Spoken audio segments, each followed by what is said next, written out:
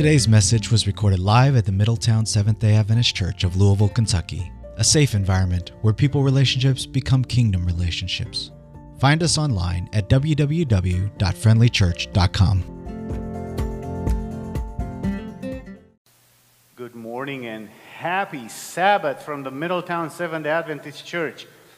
I'm so glad that we have technology and that Joe, who had surgery, when was that? Thursday? He is watching from the hospital bed. Wow.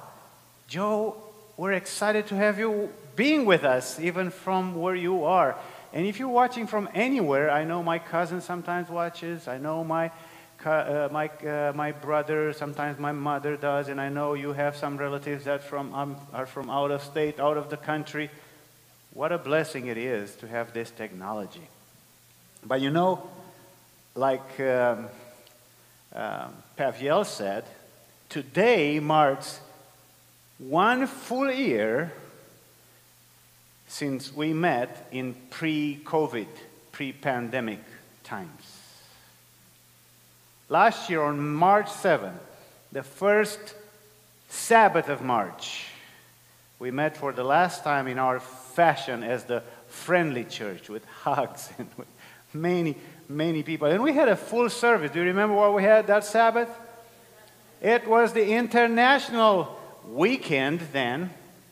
We're going to have an international Sabbath coming up on March 20th. But 1 year passed since. The question in pandemic times is, how do you measure a year? 525,600 minutes? I know there's a song like that. How do you measure a year? How many people were affected by COVID-19 in deaths? In income loss? How many days of work or class you missed? How do you measure a year in a pandemic? Maybe you can measure it in how the Lord has been with you in spite of what's going on, right? In spite of the illness, virus, and so forth. How do you measure a year? Maybe we as a church, in the record of guests and visitors we've had, man, we had a record number of visitors this year, and that's great. How do you measure up your year? Maybe it is your new understanding of God. Maybe is letting go of God, or maybe coming closer to God. Maybe is discovering the Holy Spirit, as Melvin mentioned in his prayer, and how the filling of the Spirit changed your life. You know, if there was anything, well, I'll let you decide that. How do you measure this year? Because we can all come to different answers to that question. But I want to go on with my sermon. And if there was anything to do for Christians, it has always been the continual acceptance of Christ into our hearts and letting Him live His life through us. That is the essence. If I had to put this sermon series in one sentence, that would be it. I preached this sermon from the beginning of the year, to be free and fruitful. It means to experience complete freedom and yet be spiritually fruitful. To live a life that is continuously rooted in Jesus, in His life, in His teachings. The living branch, I preached on that 2 weeks ago. The living branch is free. It does not have to worry about anything. No one can influence or impact her unless it is uprooted from the vine. And that branch does not have to worry about fruit either. It is the vine who gives the power to produce the fruit. All it needs to do is to stay rooted, to stay grafted in the vine. Today, we conclude this series of studies of abiding in Jesus, free and fruitful, and we will be learning 3 final lessons. Will our constant, continual filling with God's Spirit make any difference in our preparation for Jesus' second coming? Will it have any application in our Sabbath keeping? Will this make any impact in our church and community ministry? These are the 3 questions that we're attempting to find answers in the next 30 minutes. So let's bow our heads for one more prayer. Gracious Lord, we bow our heads and our hearts to you this morning.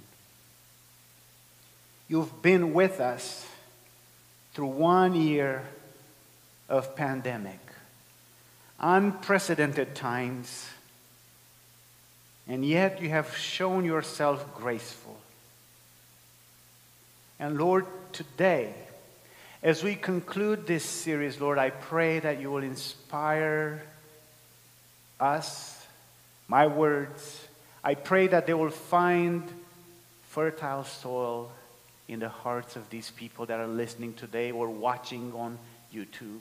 And I pray, Lord, that we will leave with hope today. Thank you. In Jesus' name we pray. Amen. You may wonder how I came up with those 3 questions. Well, I took a quick look at our name, our Christian identity.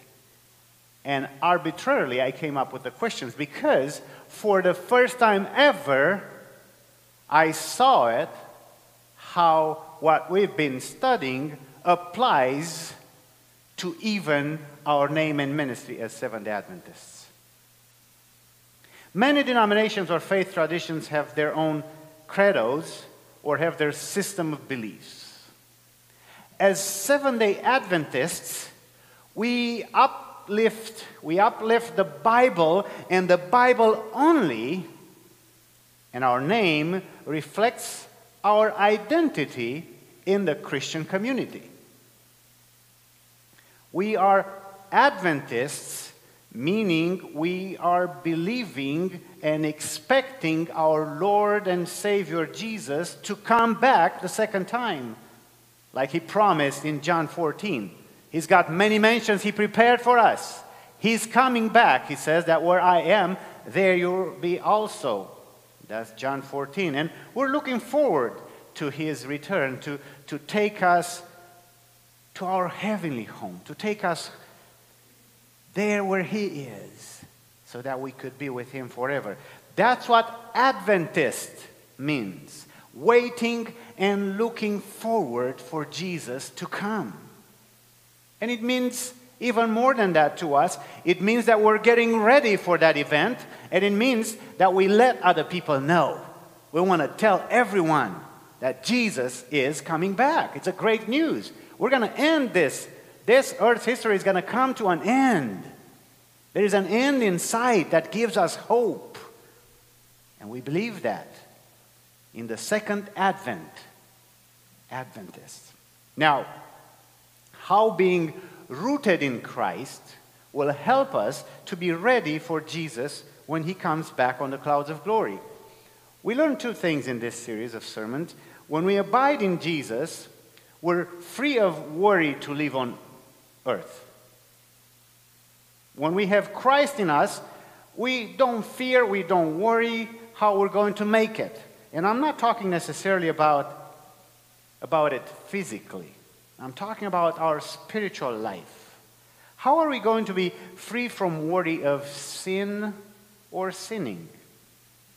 When we ask the Holy Spirit to live in us, we learned that we produce the fruit of the Spirit. So we're not only free, but we're also fruitful. The fruit of the Spirit, Paul calls it in Galatians 5:20, is love, joy, peace, long-suffering, kindness, goodness, faithfulness, gentleness, and self-control.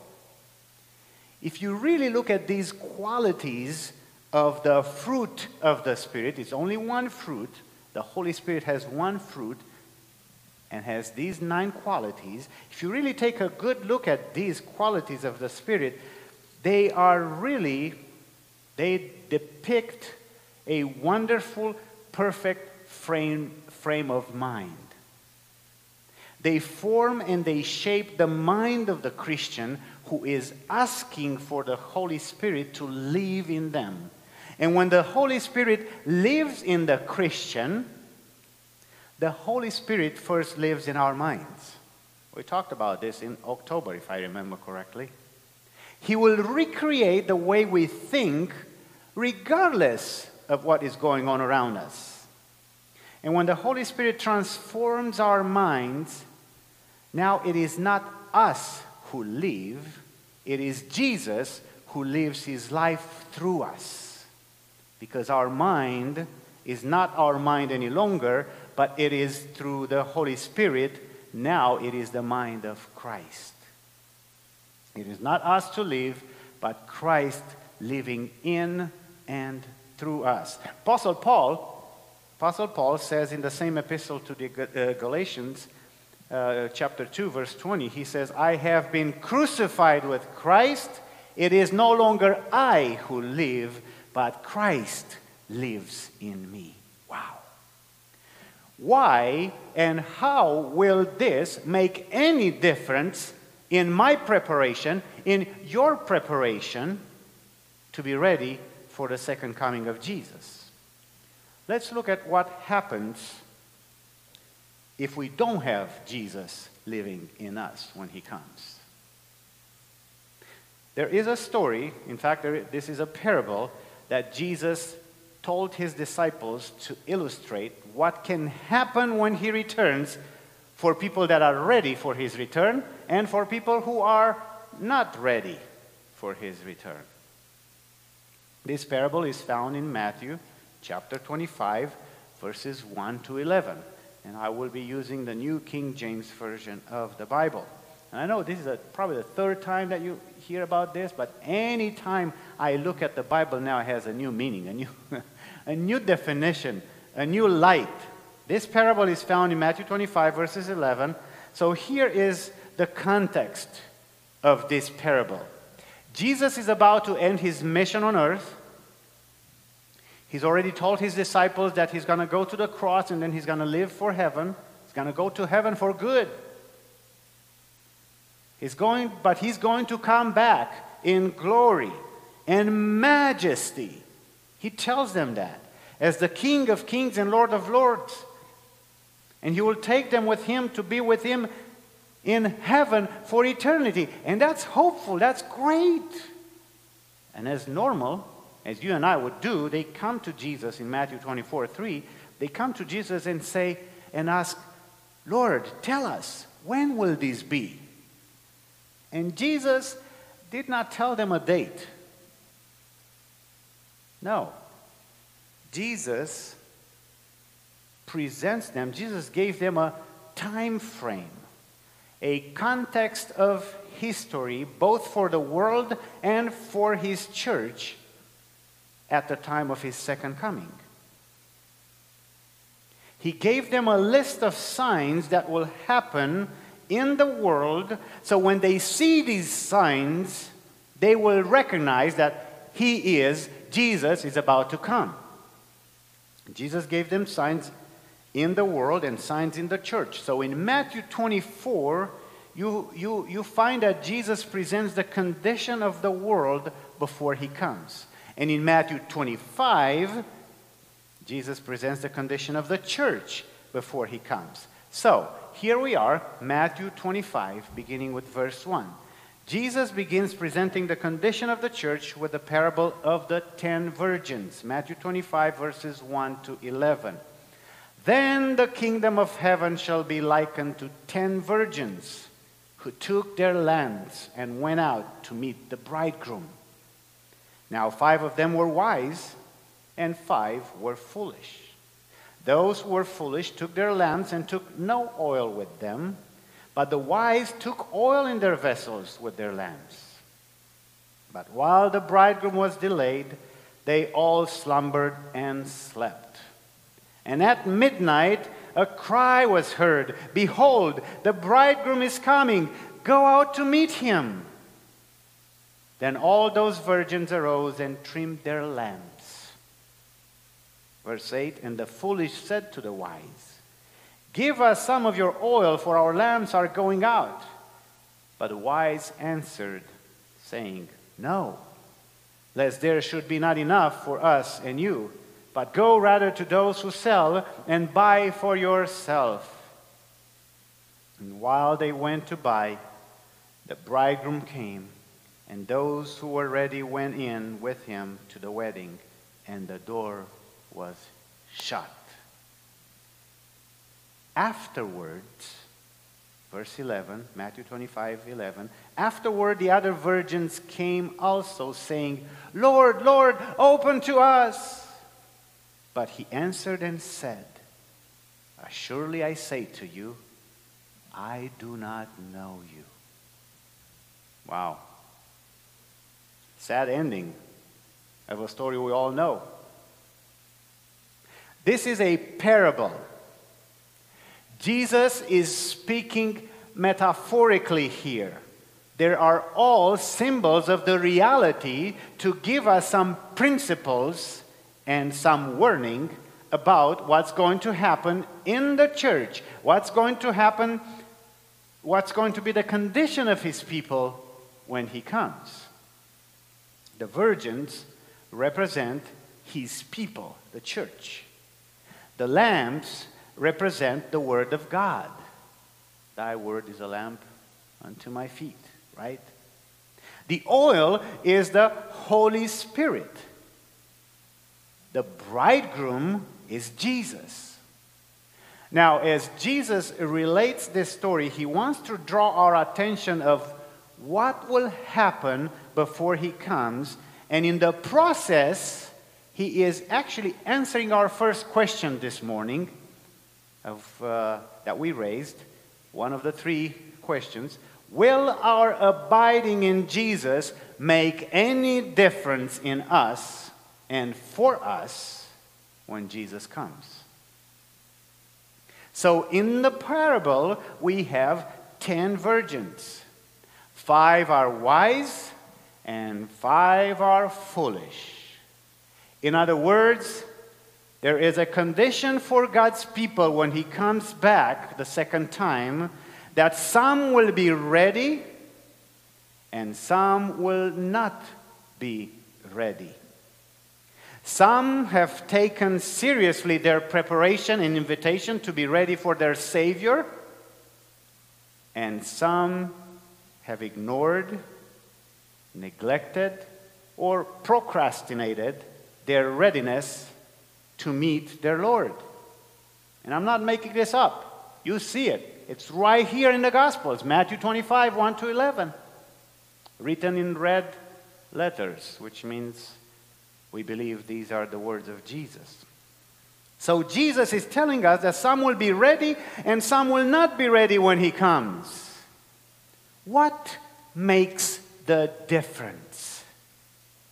The oil does, right? Oil represents the baptism of the Holy Spirit. It is what gives light.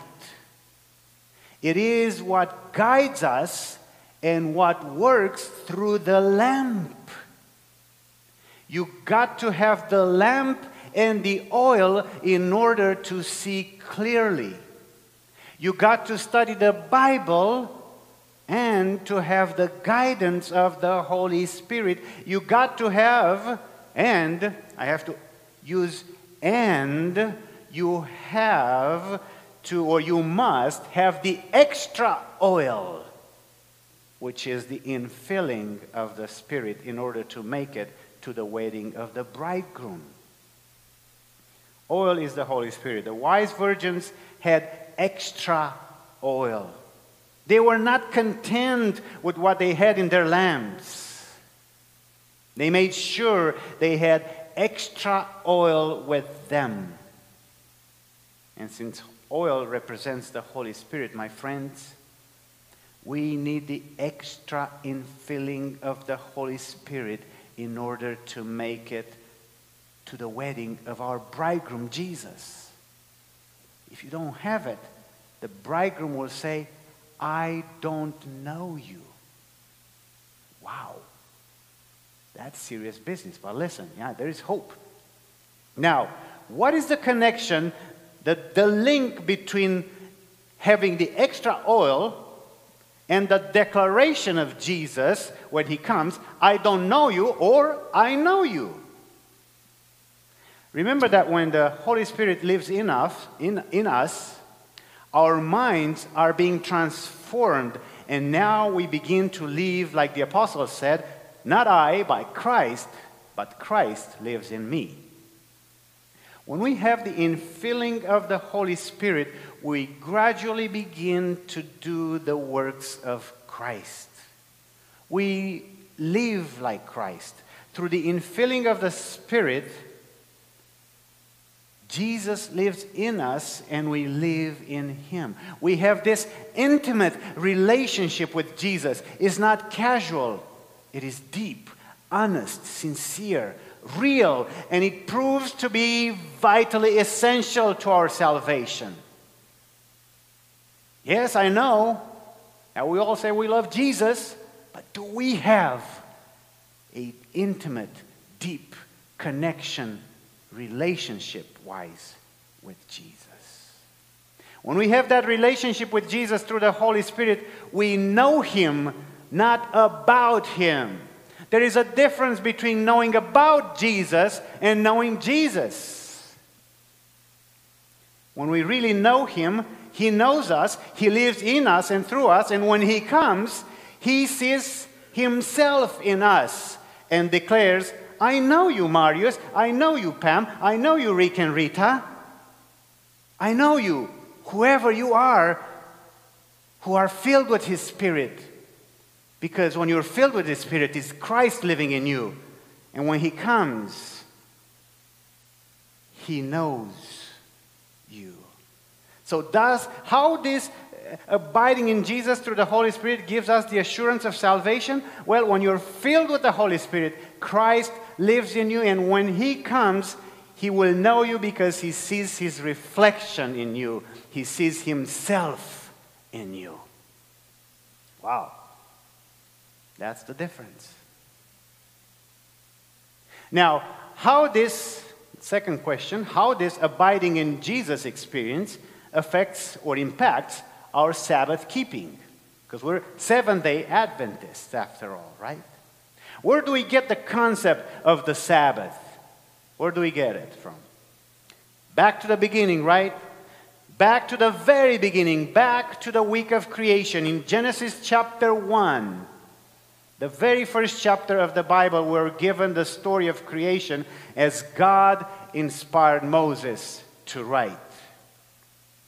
See, at the time when Moses wrote the first book of the Pentateuch, he wrote the first 5 books of the Old Testament, there were other creation stories out there.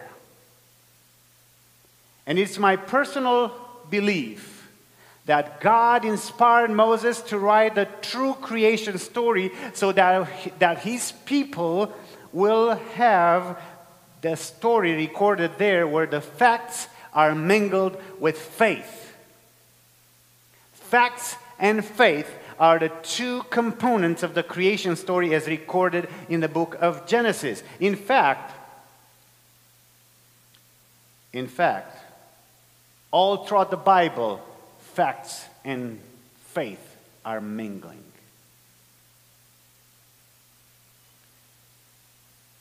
See, God created the world as we see it. It is a fact.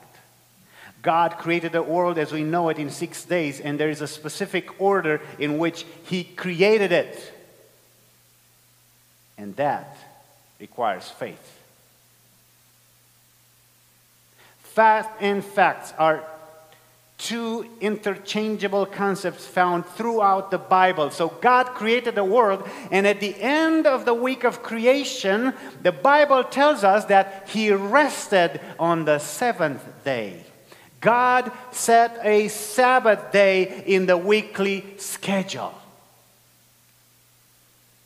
There are parallels between God's work of creation and God's work of redemption. And those of you who are reading the Abiding in Christ, you know what I'm talking about. In the creation, we're told that God brought light to darkness, perfect form where there was chaos, life where there was no life, and created mankind in His own image. That's in the creation. In the redemption of mankind, God does a similar work. Listen to this. He brings light to people living in darkness. He brings life to those who are dead in their sins. He recreates man in His own image, and He will restore mankind to their paradise, Edenic perfection.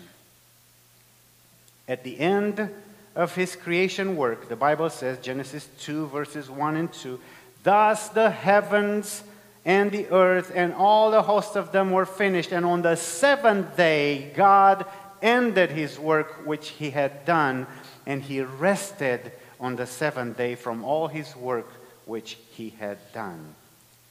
God introduced the Sabbath in the very beginning. He introduced it to mankind, not to Jews only. We all need a day of rest.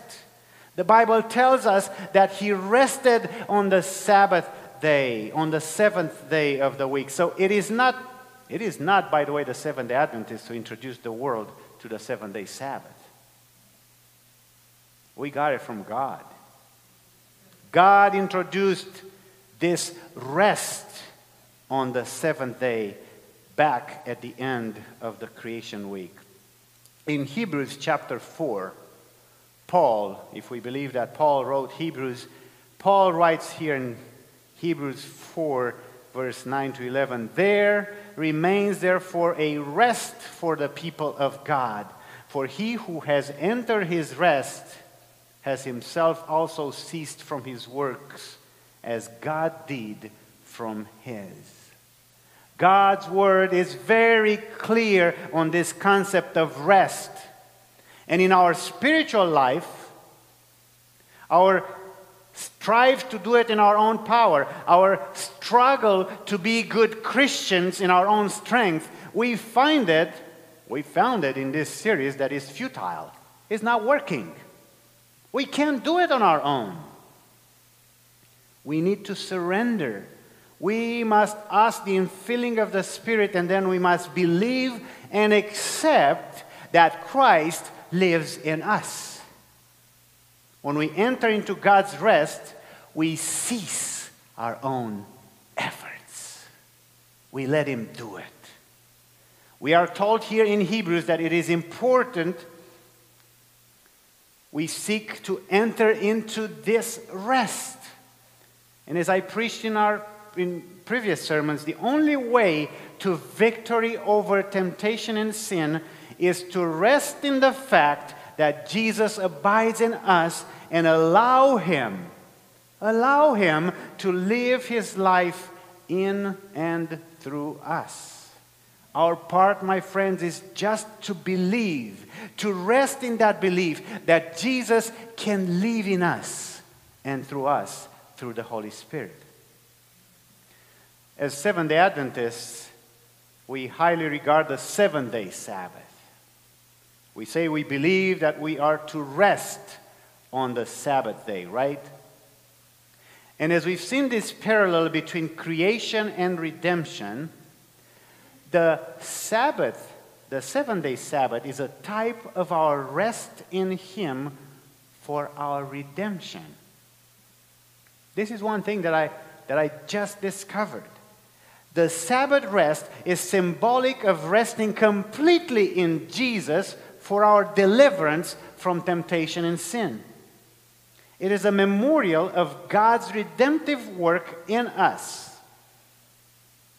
through prophet Ezekiel, God said, "Moreover, I also gave them my Sabbaths to be a sign between me and them, that they may know that I am the Lord who sanctifies them."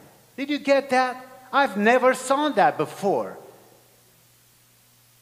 Here is the truth of this verse, if you have not seen it before. When we observe the Sabbath, we're accepting that it's not us, but it is Christ, Lord Jesus, who sanctifies us. That's what it means. Every week, when we rest on the 7-day Sabbath, we are celebrating God's work of redemption in our life. Pastor Dennis Smith wrote that if we have not entered the rest of redemption by accepting by faith what God had done for our salvation, we are not truly entering into the meaning of the Sabbath rest. And now I get it. We did it for the wrong motives, or we just do it to check mark, to know, okay, I keep the Sabbath. No. In other words, if we don't let Christ live in us through the Holy Spirit, we will never be able to catch the full meaning and significance of the Sabbath rest. That's why Jesus is at the center. So abiding in Jesus, in Christ, and Sabbath rest are very closely related. Those who will be ready to meet Jesus will have truly entered the Sabbath rest. They will not only be keeping the Sabbath day, or the Sabbath holy, I should say, they will be experiencing the true meaning of the rest of the Sabbath. Ellen White writes in her book, Maranatha, in page 170, "At the commencement of the time of trouble, we were filled with the Holy Spirit as we went forth and proclaimed the Sabbath more fully." What she's saying is that in the last days, those filled with the Spirit of God not only will understand and experience the meaning of the Sabbath rest, but they will proclaim it to the world in their way of telling the world that Jesus is coming soon. Now, do you think that Satan likes this? No. That's why he developed a hatred for the Sabbath. See, Satan does not want us to be saved. He doesn't even want us to think that we have a chance to be saved. When we understand the true meaning of the 7-day Sabbath, we understand that it is a memorial of God's work of redemption in our lives. And here is why Satan hates the Sabbath so much. And he wants to get away and do away with it. And he wants you to forget about it. Here is why. The rest of the Sabbath symbolizes, well, let me go back. Every week, Satan is confronted with a day celebrating God's redeeming work, because that's what Sabbath means. Every week, Satan is confronted with this day. It reminds him that his work will ultimately come to an end. The rest of the Sabbath, the rest that we get in the Sabbath, symbolizes the end of Satan's power in the lives of God's people. That's what it means when you observe the Sabbath. So every time you truly observe the Sabbath rest, it's a direct offense to Satan's efforts to bring mankind under his power, under his kingdom of darkness. So my friend, when you observe the 7-day Sabbath, you allow God to bring spiritual light into spiritual darkness and make a new creation in you and in those around you. That's what it means for the Sabbath, the abiding in Christ. So how abiding in Christ through the Holy Spirit prepares us for his coming? We learned that he will know us. We learned how abiding in Christ helps us to find the true meaning of the Sabbath rest. The third question, I'll attempt to do that quickly. How will this abiding in Christ make any difference in the context of our church and community ministry. Pastor Dennis Smith writes, "Once the believer rests in these truths, he is able then to faithfully serve and obey God in life and ministry. This rest is necessary for him to faithfully serve God." I'm not sure about you, but I experienced this in my life. And I have seen it in others who are involved in ministry, either pastoral ministry or ministry leaders in local churches. It seems to me that the work of ministry comes with the burden of weariness and stress, right? Am I right? Am I the only one? Probably I am. Does it have to be this way? No, it doesn't. I remember when I entered ministry many years ago, actually it's 21 years ago, I remember seeing a lot of frustration and stress in the life of the pastors I worked with.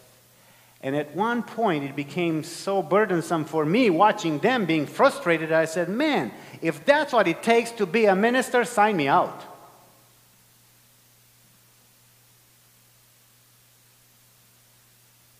In the last decade of my life, I learned the principle of surrender. And though it helped to surrender my work and my life to the Lord, it was not enough. I knew it was something I'm missing, but I did not know what it was until I discovered the wonderful truth of being filled with the Spirit of God and believing and accepting the truth that when I'm filled with His Spirit, it is not I, but Christ who lives in me and does ministry. When we are truly experiencing abiding in Christ and Him abiding in us, His presence is a reality. His presence is a reality in whatever ministry we're engaged in. Doesn't have to be pastoral ministry.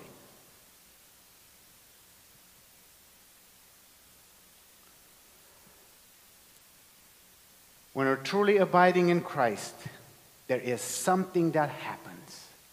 All fear, all anxiety, all worry, all stress in service and ministry will be gone. Here's how it works, my friends. As we abide in Jesus and He abides in us, everything we say and do is to be Christ manifesting Himself in and through us. This is why there is no need for fear, for anxiety, for worry, for stress. It is all of Jesus. We simply allow Him to do these ministries in and through us. It is through receiving the daily baptism of the Holy Spirit that Jesus lives and abides in us, and it is through the Spirit baptism that He ministers through us.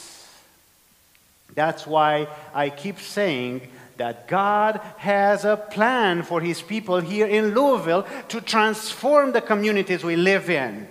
He didn't send us, He didn't place us here for nothing. But it's not through our own ideas or our own strength.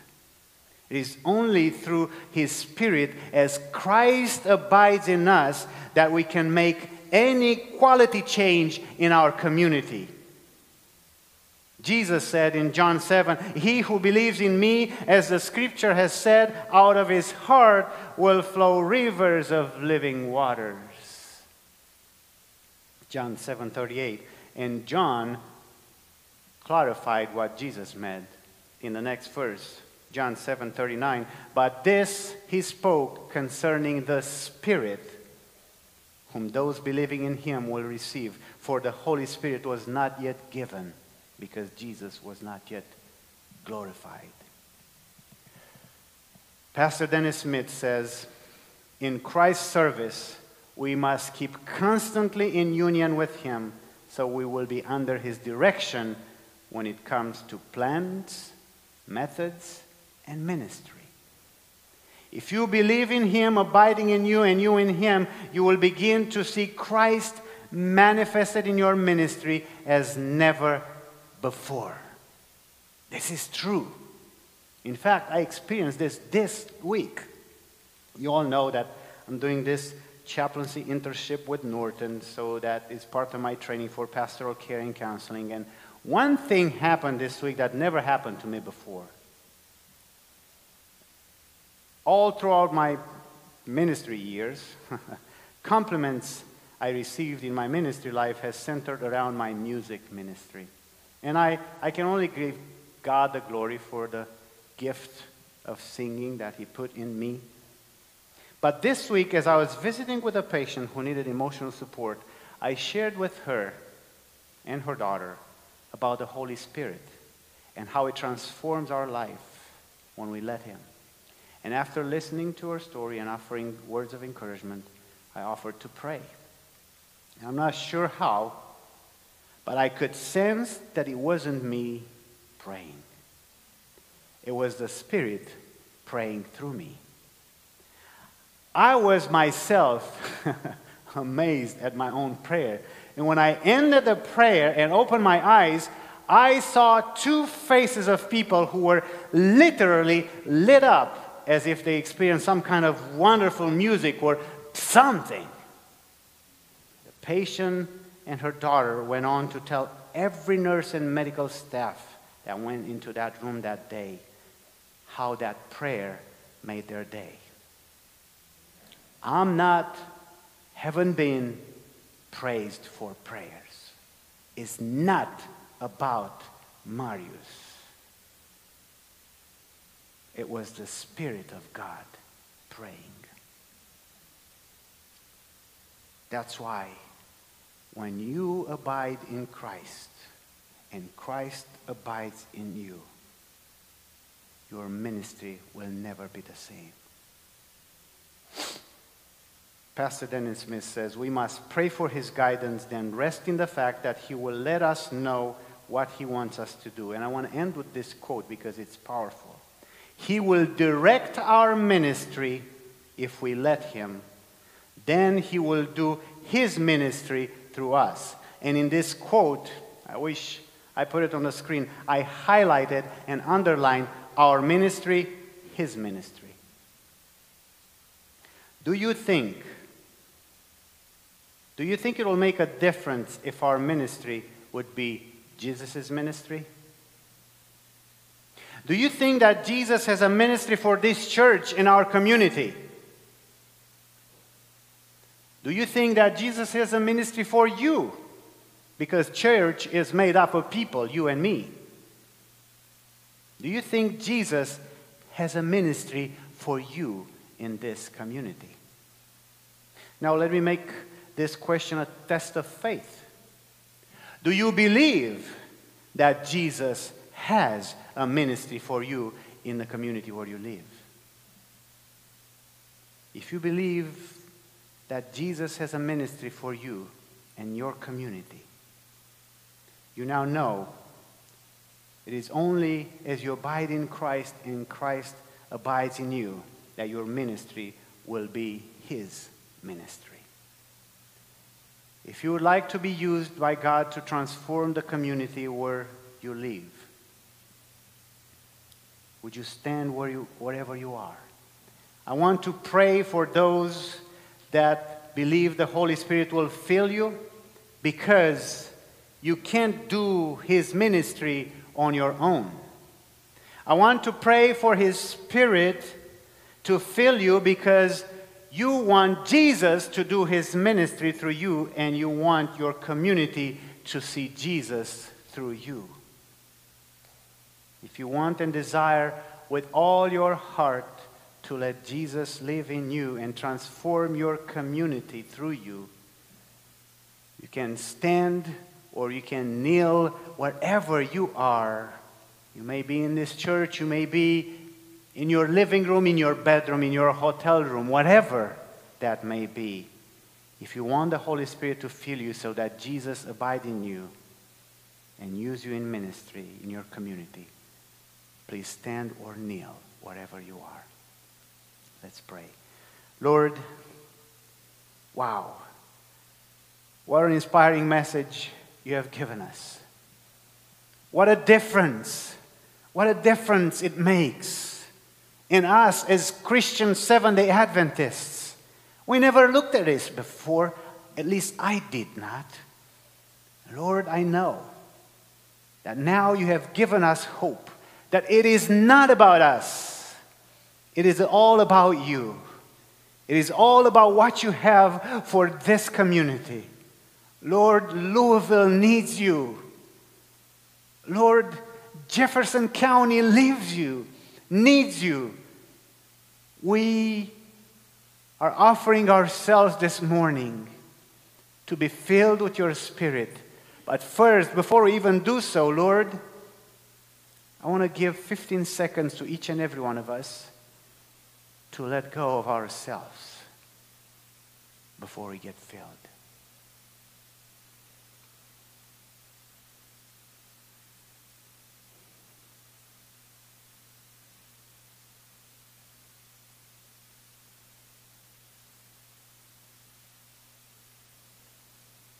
And Lord, as we emptied ourselves,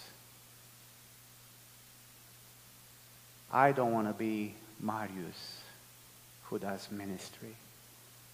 I want you, Lord, to fill me. I want you, Lord, to fill these people with your Spirit today. So as they are filled, they accept that Christ lives in them. And Christ, Jesus, our Lord, can do ministry through them. That's how we're going to go out and make a difference in Louisville, in Jefferson County, Kentucky. Lord, thank you for this army of people that you placed in this church. In Jesus' name we pray.